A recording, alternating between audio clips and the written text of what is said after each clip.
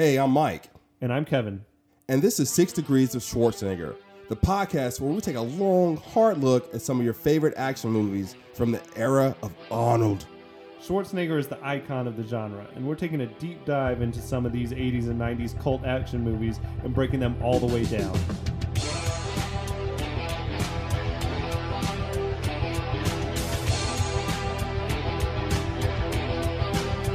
Welcome back to episode 4 of A Big Trouble in Little China. We're going to talk about everything that happens from where they go to the brothel and try to break out Miao Yin all the way to where they're stuck in the elevator at the Wang Kong Exchange. Dun, dun, dun. Shit just got real. All right, so starting off there, it's a rainy night. They are sitting they pull up in a car. They're sitting outside of this brothel. It's Eddie, Grace, Wang, and Jack, and they're all like kind of just trying to like tell Jack like the plan, like, you know, trying to soothe him to, you know, everything is on your shoulders now, Jack. Wait. They don't pull up in just any car. There's like a 20-foot long pink Cadillac with like the big fins on it. Pink Cadillac. That's What's that Eddie's song? car. Is that Eddie's car? I guess. I mean, he's driving. Yeah, I guess. Yeah. But that, I don't know. That car is too much, man. It's definitely like insane. a throwback, like an Edsel, or what is it called? Like a throwback to the 50s or something like that. It was old school, man. Yeah. Like if you took a step back into Cuba or something like that. I never really noticed how ridiculous that car was, though, until more recent watchings. Like, just because, you know, it passes by in just a second. Yeah. But it's like... And most of the time they're spinning inside the car. A pink Cadillac. Good for you, Eddie. Eddie might have like a side business going that we don't know about. Yeah, maybe. Like he's running girls. Is that why he knew exactly where to pull up? Right. He's like knew exactly where to go. Every whorehouse in the city. Yeah. So there's a moment of levity right here because they're trying to soothe Jack, and Jack is dressed in like this really weird kind of like businessman. Like, again, this movie was made in '86, but everything about it screams like the '50s. You know. So Jack is dressed in this Clark Kent. Yeah, like this weird, like brownish pinstripe almost ugly outfit. Where did that come from? My theory is that that's some of Eddie's clothes, because that looks kind of like what Eddie walked in wearing, like just a horrible tacky suit, awful colors. I can see that. I don't, because I mean, it's whatever clothes or luggage he had is like, I guess, in the Pork Chop Express. Yeah, then so he doesn't really have a change of clothes. Again, this might go back to the Chinese laundry theory. You think that like, wherever he got that robe from, he got that suit from also. I'm gonna say based on what I seen Eddie wearing, that looks like some clothes out of Eddie's closet. I would go. And there may be a similar size, like they're kind of bigger guys. He could not wear Wang's clothes. No. I'll sign off on that.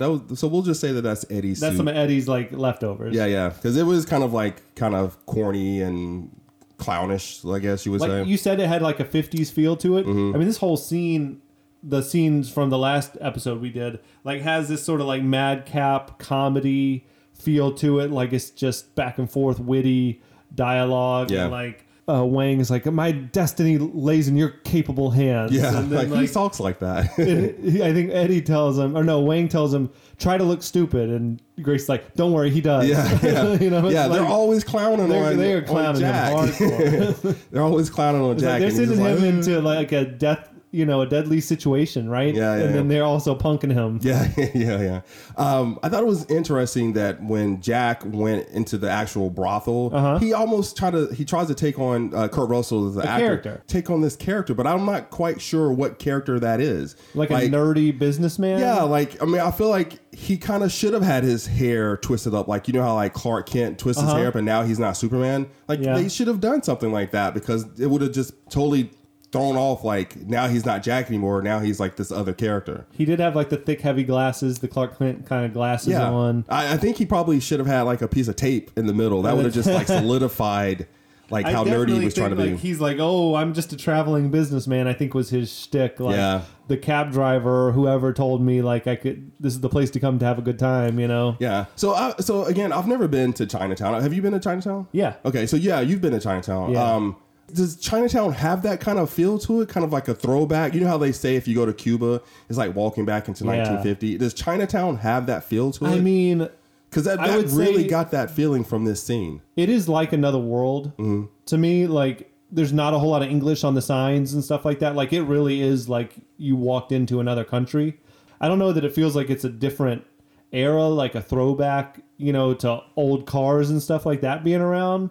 It's like really like a lot of delivery trucks and stuff like that. But it is like a lot of old school feeling shops, like selling dumplings or, Gotcha.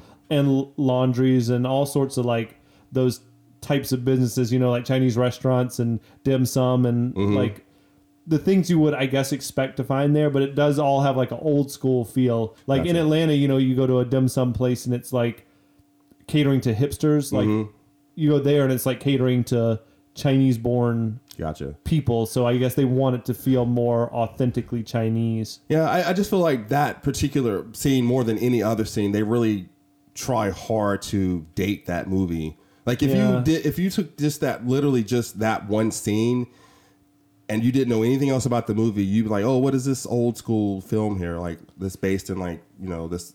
If you think about it, like John Carpenter, the age he was, probably he grew up on those 50s movies.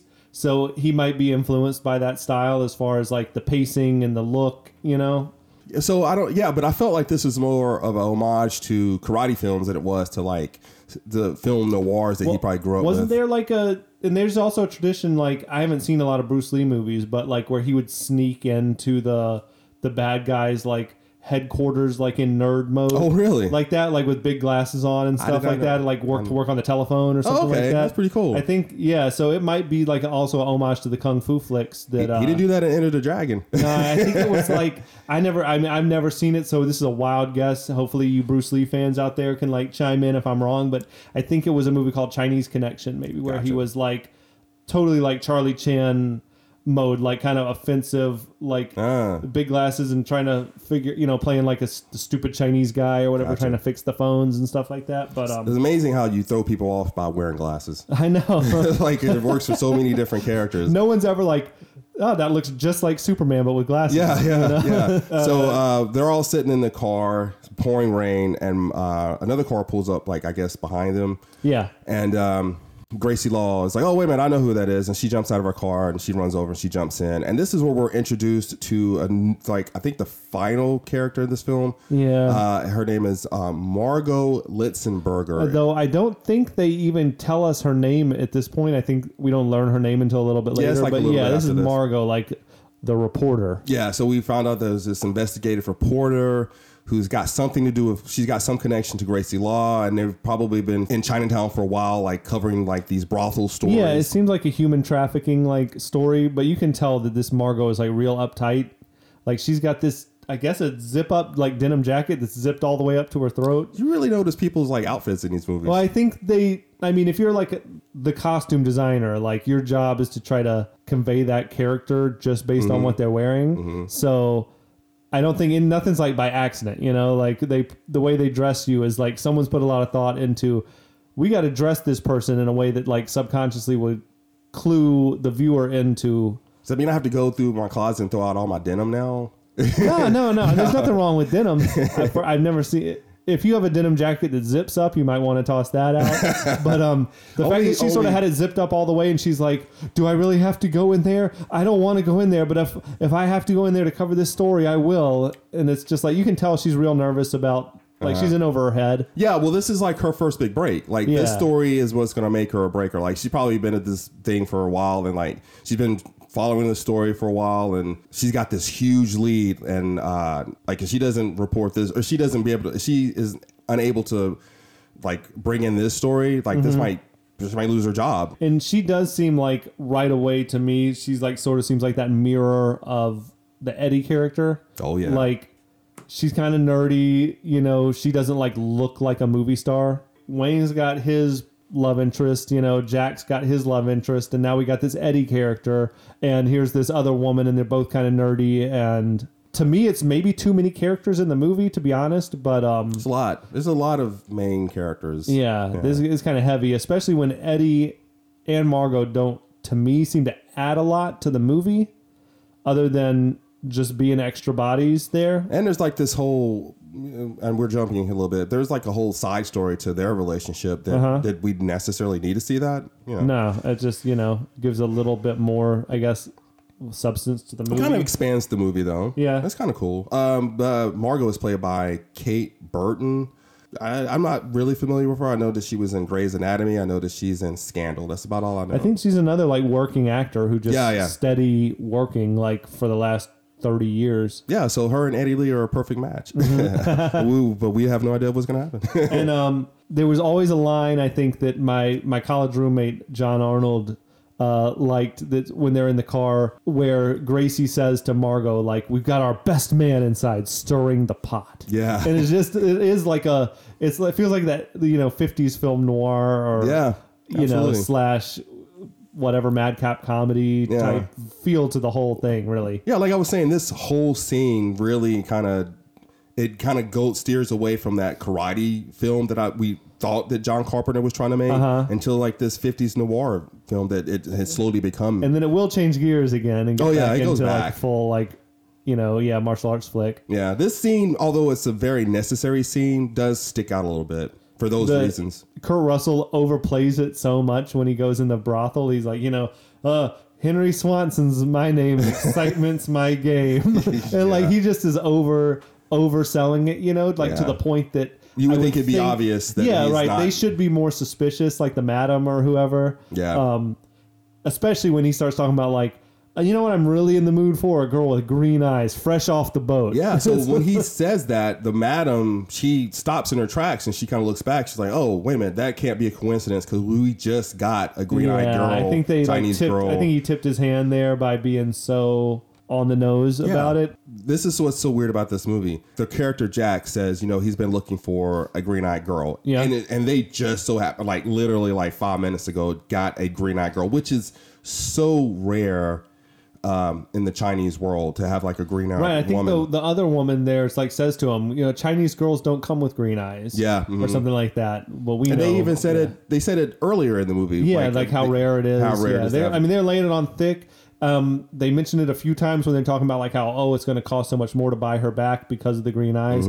Like, I don't think we know yet why the green eyes is significant, but they've laid it on thick enough that we know that green eyes must be like a major plot point. Well, we know why it's significant in the film. We don't know why it's significant in I don't think that world. we know. Do we know about Lopan needing a girl with green eyes yet? Yeah. See, I don't think. Well, not at this point. No. That's why we don't know what the significance is as a viewer yet. We just know that it must be important that she's got green eyes. Yeah, because I don't think Lopan is mentioned. No, I think it comes a little later. Mm-hmm. And so once the madam of the brothel finds out that that's what he wants, she immediately runs in to go see Mal Yin, which is very convenient for us, right? Like she just went straight to like they got a secret hiding room or whatever. She's like bound and gagged on the bed.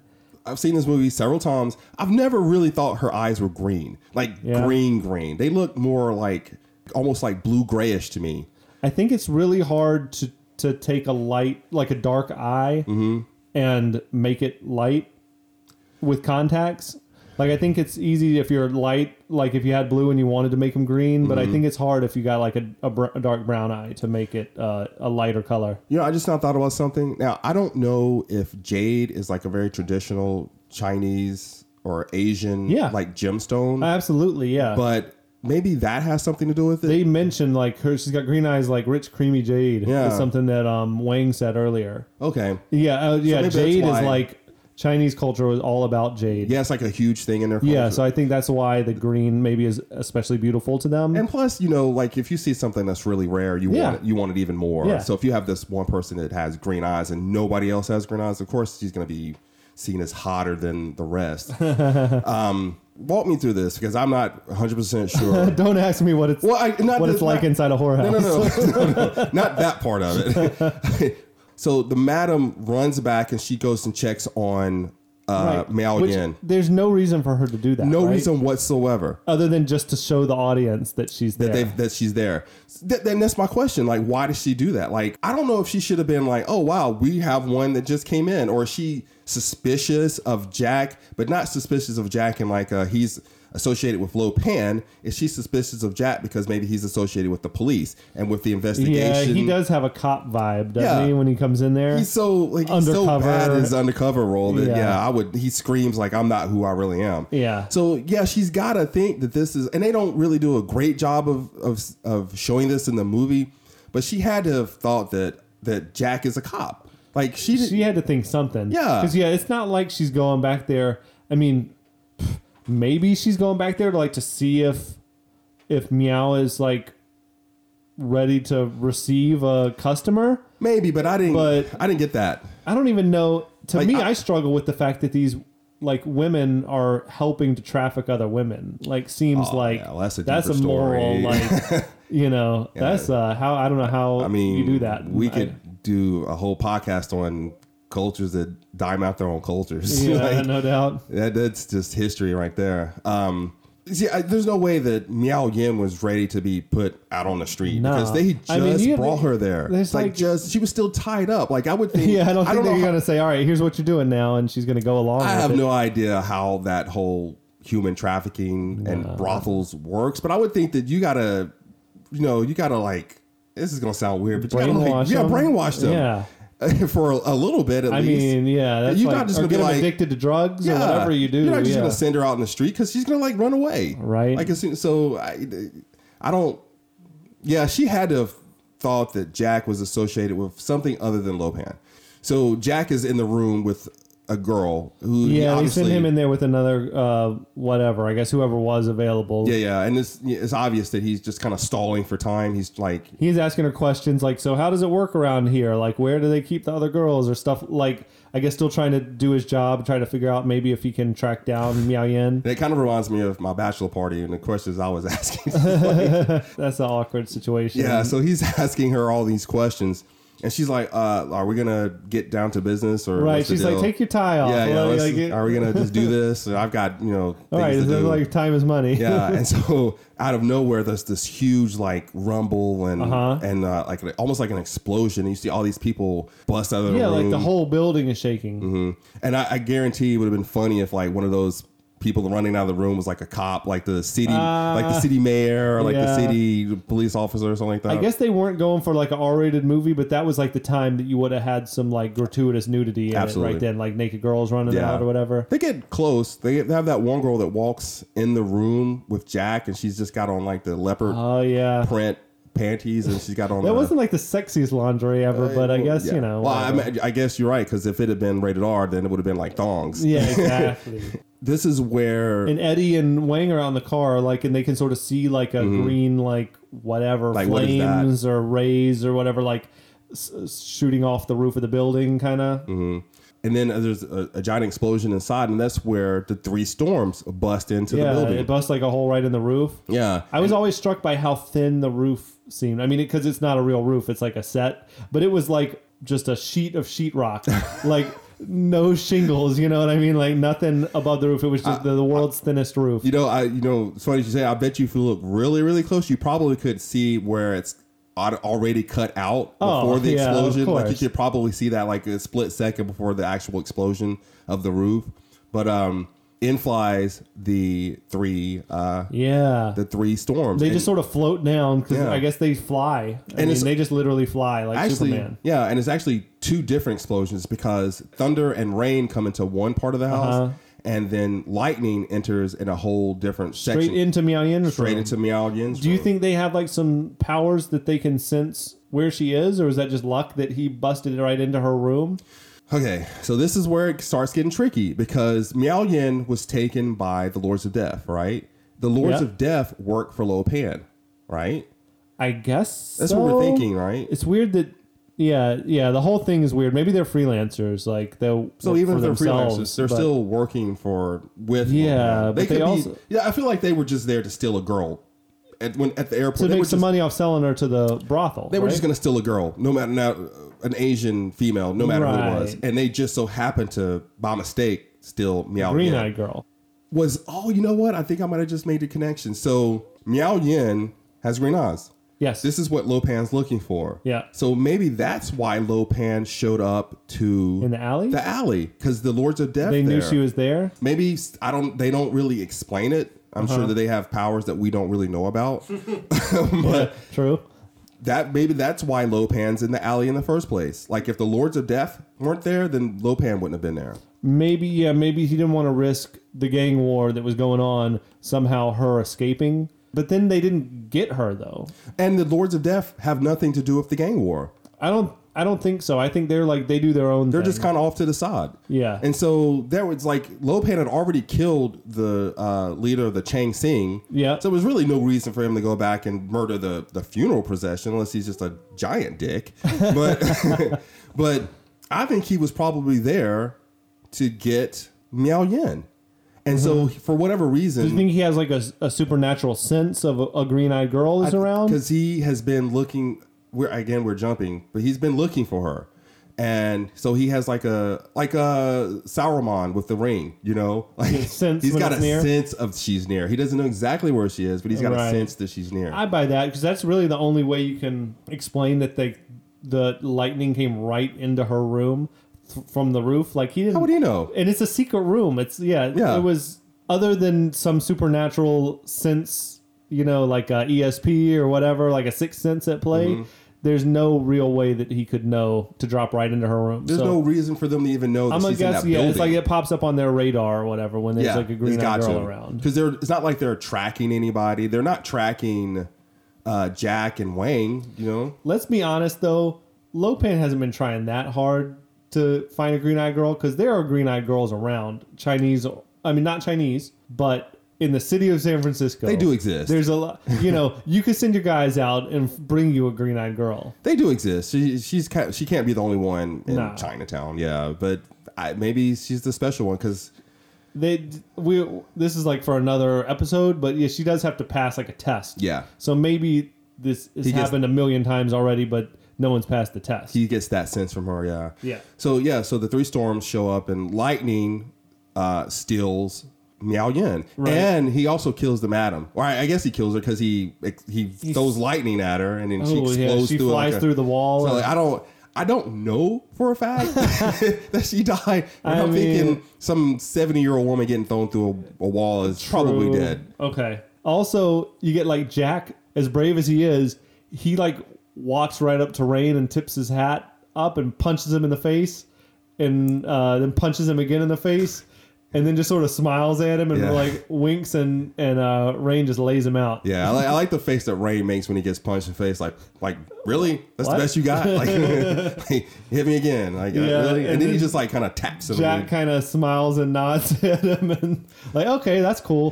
Have you ever wondered like in these movies when a person gets hit and then they fly across the room, would that break like every single bone in their body? I mean, like, wouldn't that break all their chest? You, right? Yeah, like, snap your neck. If I get hit by something and it throws me like literally across the room, I'm thinking at the very least I have broken rib cage. Yeah. So yeah, it's always just so funny to me when people get thrown across the room, and I know it's for like effect, but it's just funny to me. Like, how do they get up from that? And again, like we talked about in Predator, your boy getting hit with a 1,000-pound log, and he was okay.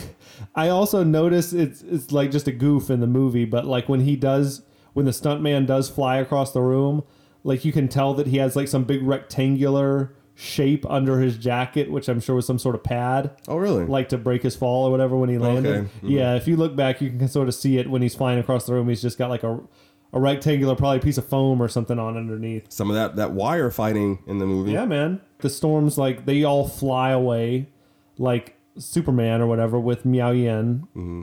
And then this is where they go back to Gracie Law's place. Right. Jack sort of comes stumbling out or something like that. They grab him and they toss him in the car and they all run back to Gracie's office. Yeah. And so they are like, well, look, if the three storms were there and they took Miao Yin, then they have to be at Lo Pan's place. That's the only logical place for them to go. Do they know, is it like part of the legend that they know that the Chinese characters, know that Lo Pan needs a green-eyed girl, or is that they don't know what's going on?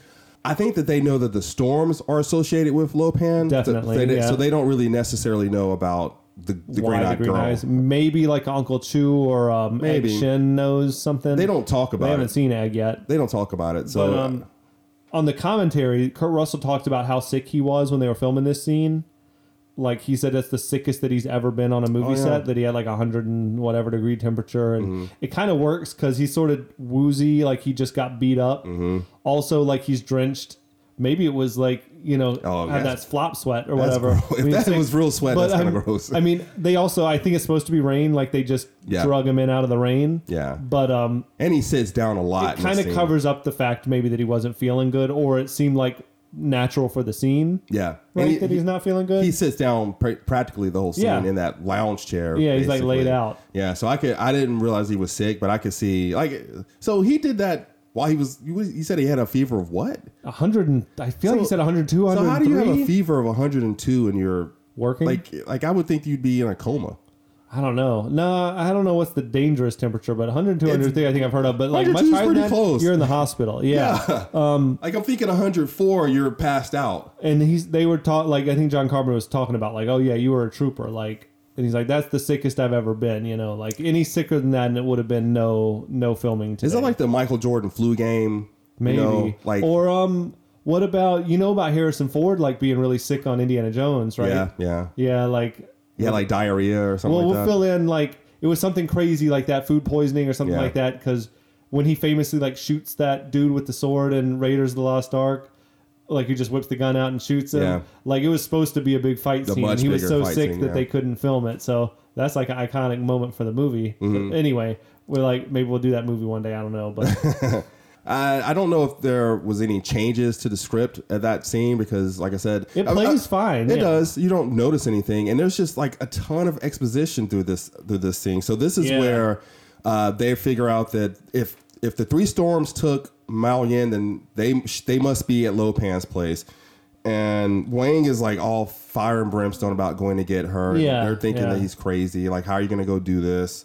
He said, he's like, I think. They know that I guess they know Lo Pan spends his time there in the warehouse. Like, he lives there at the business headquarters. Yeah. The Wing Kong Exchange. It's not Gracie Law, but Margot, she comes in and she's like, wait a minute, you're talking about the Lo Pan, the most notorious, like, gangster of all time who's never shown his face in the last 2 years? And, like, you talking about that Lo Pan? No, we're talking about the other Lo Pan. Of course we're talking about that Lo Pan. It's very convenient for the audience that they're all saying stuff that everyone else already knows. Yeah. But that's the nature of the beast. Yeah. And I think they're still playing it like that old school style, like where they're just delivering the line as fast as they can deliver it. Like, let's just get this scene over with and move on with more action. So there's one line in this whole scene that Jack says that reminds me of something that I would think John Wayne would say. And it's kind of weird. It kind of sticks out to me. This is when they're about to leave and go get Miao Yin. He's like, okay, you people sit tight, hold the fort, and keep the home fires burning. And if we're not back by dawn, call the president. Does that not sound like something John Wayne would say? He was spitting out a bunch of those kind of old school type lines. Complete delivery of the line and just the whole mannerisms. I was like, that's something like John Wayne would say. But I feel like Wayne says, I'm going to the Wing Kong Exchange to get her, and I'll do it alone if I have to. And then Jack has that sort of line like, the hell you are, I'm coming with you or whatever it is. If you think about it, it fits in that like Western motif of the movie, like the origins of the movie, that it was going to be a Western story. It is kind of like cowboy talk, So I still at this point don't understand Jack's motivation, because he's already said, screw the truck, screw the money, I'm out of here. Did he? Yeah, he says that. He's like, I don't need the truck, I don't need the money, I don't need any of this. Like, I'm going to leave this whole scenario. See, I feel like the Pork Chop Express is like the love of his life, but yeah, you're right. I think he is like ready just to let it go. I think the Pork Chop, I agree with you. And then, that's why I don't understand his motivation. He's already lost his truck. He's already lost. And it's what? At this point, like maybe $2,000, like $2,500, which is a lot of money, but not anything worth dying over. So I've never understood why Jack does all the things he does for Wang. I think that he's thirsting for Gracie, and he wants to impress Gracie. That's the only thing I can think of, is like that he wants to show Gracie like that he is a hero, so that he can, get in there. I think in the movie universe, I think that might be strong enough motivation. Mm-hmm. Yeah, he is willing to die to go save Wang's fiance. They do seem to be really tight, but we said, like, how often could he possibly see Wang? Yeah. Like it's not, I mean, Once I don't know his that we ever think trip- he's like his very, very best friend in the whole world. I didn't get the feeling. Not especially when since- he's like trying to hit you in the face. Yeah, it can't be that good. You're stealing his money. You're like not Yeah. just forgiving the debt. But I also think there is that dynamic through this whole movie of like Jack thinks that he's the hero. Mm-hmm.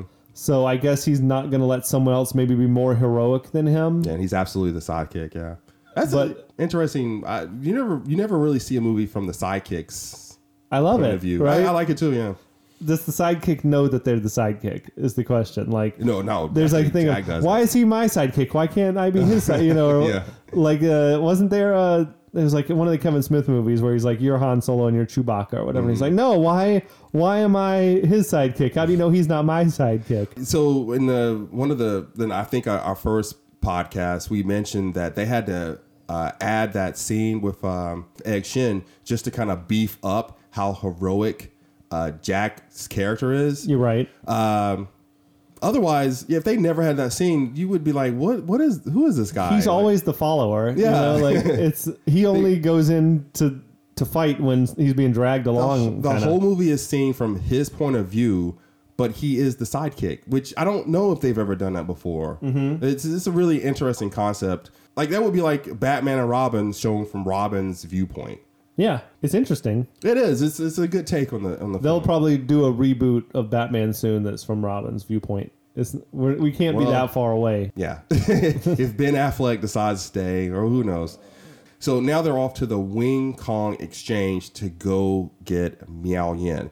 And they bust into the front door, and they act like they're just a couple, electricians? You're right. They're like from the power company Yeah, or something. yeah. But they're not in any sort of uniform or... They're just two guys. They're like total street clothes, like denim jacket and... They've had no trouble getting costumes for anything else. They probably could have gotten a costume for Right, that, like too. from the laundromat or whatever we're thinking. But yeah, they walk in like, oh, we're the electricians. And yeah, they don't look like They electricians don't show at any all. kind of security badge. They show nothing. And the cops just let them walk They in. breeze right through. They're like, "Where's probably back here, isn't it?" And they just they Like, it walk wasn't right even through like- the front room. It wasn't like they were even having any kind of electrical issues in the Yeah. place. So like, why did the cops just let them walk in? Like they didn't even try to stop them. They did not try at all. Maybe once they got through that room, they like put a call into Thunder or whatever, and I don't know.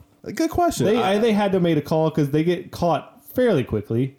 They walk in and then they go immediately to the They get in the back. They get through that front room, right, and then Walking they're sort through of the like back. wandering through a maze of hallways or Yeah. something, like just looking around for. I think they're looking for signs of the truck. Or for signs of like where maybe Or they would Miao take Yin Miao is. Yin. Yeah. Yeah, but they end up going to the elevator and they are like, well, which floor should we go to? And he's like, well, punch down, I believe. Well, actually, before they get all of that, it's like they cut back to the restaurant where Egg Shin has shown up and he's chatting with Uncle Chu, Okay. and they're sort of like making their own plan about like I guess rounding up the cavalry and coming down there to help him or something like that. Okay. And then yeah, like as Jack and Wang are wandering around, they like see two like tracks on the ground or whatever, like where it seemed like something was being dragged, a chair or a person's like feet or whatever. Mm-hmm. That's when they go up to sort of what looks like a wall or something, but they find like the secret panel and it's the elevator, you know? I love movies with secret panels. Oh man, I mean, you know, I want a secret panel in my house. who do you exactly, dude? Like, there's so much you could do with a secret panel. I feel like I remember in the TV show Webster. Like, did Webster get Webster around had in a- his house through secret passages? I have no idea. I Maybe feel to like the he might have elevator or just something like that. ridden up and down like in a dumbwaiter or something like that. I don't know. He's a little guy. We're in the middle of trying to buy a house right now, and one of the houses we looked at had like this secret room off to the back end of it, and I was totally like, we need to put like a bookcase door right in this hallway. So How was it secret? It was so there was like a main room, but then there was like a little doorway. You could see it, right? Yeah. There was like a doorway, and it led to like another room behind it. That you didn't feel like it didn't need to be there. Sort It of. was not felt like it was supposed to be there. It was just like the passage way to get to the other room was so small. Like it was. Oh, it's a small door. It was like a small door. Yeah. Okay. Like I mean, I could fit through it, but it was like a small kind of like off the beaten path door. And I was like, this would be a great place to put like a bookcase Yeah. that can swing out on hinges that or opens, something? that opens up into like the secret like study. That's like the back man here. cave or Yeah, the exactly. podcast studio. Yeah. But so I'm always been a fan of like take the book down or like feel against the wall and find like the secret button. Very like Indiana Jones or whatever. I used to have dreams, like a recurring dream as a kid. I think that like there were secret passages in the house. Oh yeah, I mean like I think every kid has like hides, in the somewhere in the house, like make a fort or something like that. They get into the elevator, right? And it's just like, was the whole elevator like in Chinese or something? All the numbers, all the buttons were. Yeah, I think they're just like saying, well, go down, I guess, right? Or like something like, where do we go? And they're like, down. They hop in the elevator and I think they're looking for like which way to go, and they're just like, we'll just go down, and they start headed down, and then all of a sudden the elevator stops. Yeah. So obviously the policeman knew that something was up when these two guys got in there. They phoned it in, or like there was probably like a secret camera somewhere. Right. Like, were we expecting electricians tonight? And they're like, no. Yeah. And I could see that. Well, I would think that the Wing Kong exchange, nobody getting into that place, not even electricians. Like they have their own electricians, they have their own everything. Because this is like the head of the Chinese mafia, basically. Yeah. Lo Pan. Yeah, that's like the headquarters. Yeah. So nobody's just getting into that place. They should have tighter security than a couple of goofballs at the desk, if we're being honest. Yeah, they failed their jobs. So yeah, that takes us up to the end of episode 4. We're almost halfway. Yeah. All right, we'll talk to you soon. All right. Bye.